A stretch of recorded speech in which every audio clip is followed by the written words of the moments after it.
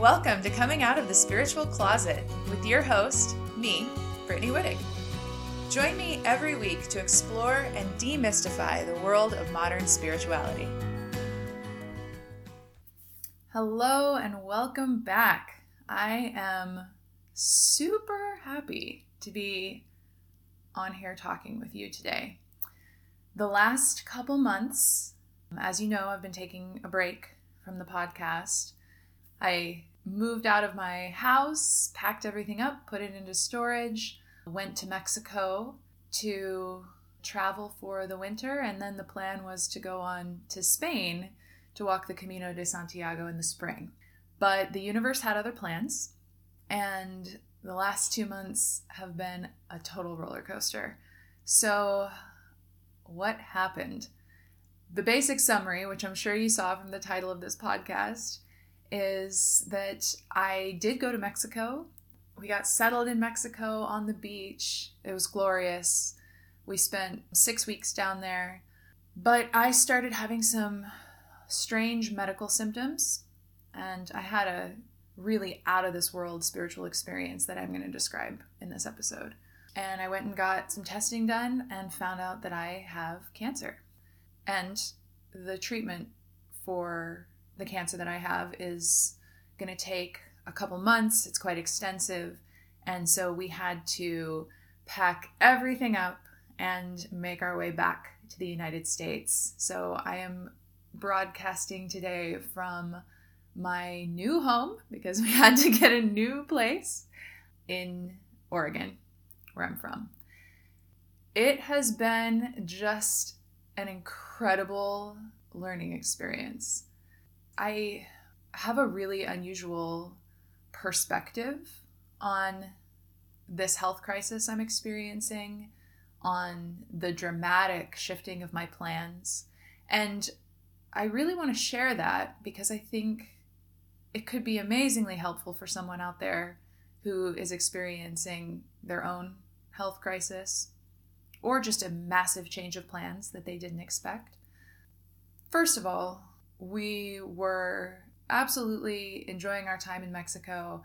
We were set up on this gorgeous beach, paddleboarding every day, and I would sit on the beach and meditate regularly. And one day, probably about a month into our being in Mexico, I was meditating, and this extremely bright, light, white energy came through. It was extremely powerful. It felt amazing. It felt like just love. It was really beautiful. And it began communicating with me. Now, this communication, if you've ever had a communication in a meditation with an energy or a being, it's not exactly in words. It's kind of telepathic in a way. But basically, this energy communicated to me that I had reached one of my soul's exit points in this life, and that it was up to me whether I wanted to take it, that I had a choice. And what was so incredible about this experience was that the energy actually showed me very briefly what it would feel like if I did choose to pass on to the other side and take this exit point. And it felt amazing. It just felt like being completely enveloped in love and joy, and it was absolutely beautiful and extremely vivid. And so it was a real choice, actually. It was a real true choice point. And in this meditation, in this experience, I did, actually contemplate, like, it would be so beautiful to go ahead into the other side, this beautiful, loving, light space.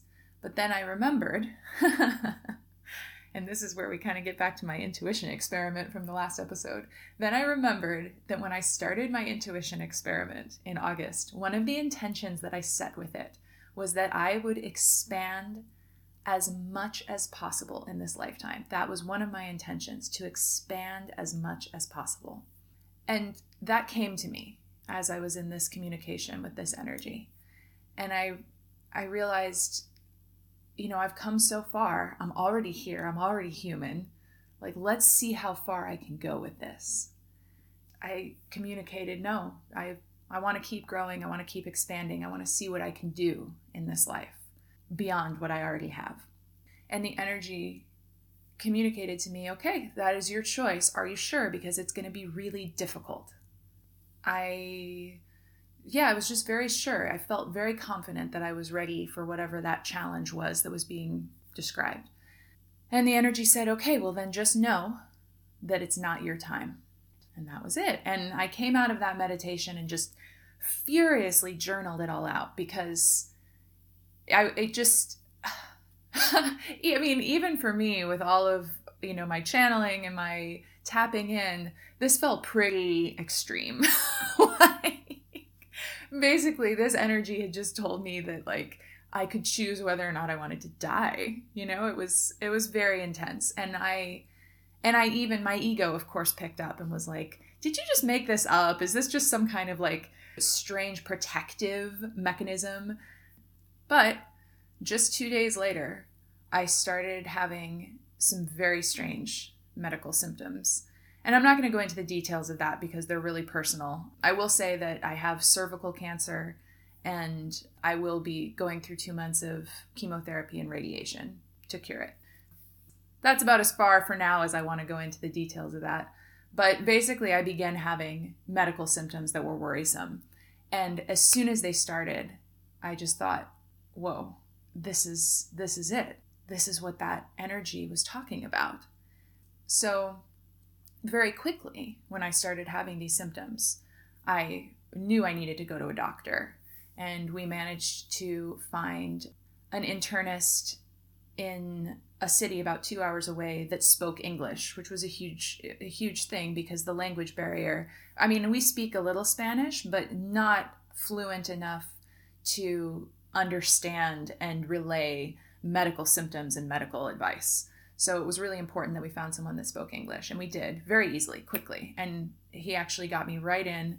I had all of the tests that I could have in Mexico within just about 24 hours, really. It was incredible. In the United States, for those of you who live in the United States and are listening, it's like everything takes time. You see the doctor, then you have a test, and then you wait, and then you have another test, and then you wait. And it's this whole process of getting my diagnosis could have taken weeks if I were in the United States. It took less than 48 hours in Mexico.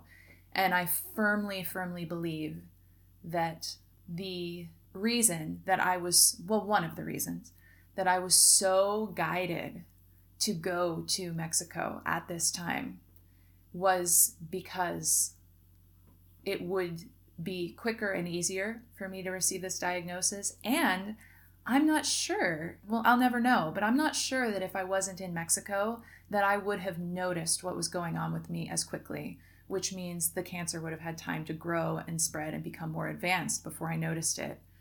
So it's really interesting the way that my intuition and following my intuition the way that I agreed to, so basically following whatever my intuition tells me, it led me right where I needed to be. So it was definitely a huge process getting ourselves from Mexico back to the United States into a new home. We had to rent a new place. While there were a ton of difficult emotions associated with this, and I'm going to talk about that a little bit, the serendipity of so much of it has been striking every step of the way. As we drove back up through California to Oregon, if you live on the West Coast, you know that there have been some major snowstorms, rainstorms, and we were driving up right when that was all happening. And just literally the day that we needed to drive through the mountains where we would potentially be stuck and not be able to get home, the snow cleared for one day and we were able to drive through and get back to Oregon, which is where our friends and family, that's home for us. So that was incredible. The timing was just amazing. And then as soon as we got back to Oregon, there was a gigantic snowstorm that would have kept us from getting where we needed to be. another serendipitous thing was that when we got back to Oregon, I was able to get in for my first appointment with the cancer specialists here just the day before the snowstorm started. And then the other thing that blows my mind is that there's one group that specializes in gynecologic oncology between basically Portland, Oregon, and Sacramento, California. That's a huge, hundreds and hundreds of miles. And that group that specializes in the exact kind of cancer I have is right here in my hometown. And I actually moved into a place that is just about, walking distance from the Cancer Institute. So it's just been really interestingly serendipitous the way that things have worked themselves out. And of course, I've been following my intuition every step of the way. So as far as processing what's been happening with me, my entire life, I just turned my life on edge moving to Mexico, and then turned it over. And then I've turned it over again, leaving Mexico, moving back to Oregon, beginning this completely new journey with a health issue. I've never actually had health issues in my life. I've always been very healthy. So this is a totally new experience for me. One of the big things that I've been doing that I think is so essential is I've been allowing myself to feel 100% all of the painful emotions that are coming up with this experience. And let me tell you, there are a ton. I stop what I'm doing so many times throughout the day and just cry and cry and cry. And I allow myself to cry, hours if I need to. I'm just absolutely letting my emotions come up, move through me, and move out. And the reason that sometimes I'll cry for hours is because this situation is so big that it is bringing in emotions that big. But the beauty of it is when I'm naturally done crying, I feel fine. I come out of that crying and I feel centered and I feel okay. And so there's real power in allowing that pain to move in, up, and through me, to allow it to happen. That's one of the big things that I think is really, really, really helping me. And then another thing that's helping me is right off the bat, right from the beginning, from the moment that I received my diagnosis, I knew that I needed to embrace and love every part of myself, including the part of myself where the cancer is growing. I know that it's very popular culturally to say, fuck cancer, we're going to beat this cancer. There's this sort of fighting mentality around cancer. And that is absolutely okay. It's okay. I think for some people that really works. But that didn't resonate with me at all. For me, saying, fuck cancer, I'm going to fight this cancer, to me, that feels like it's coming from fear.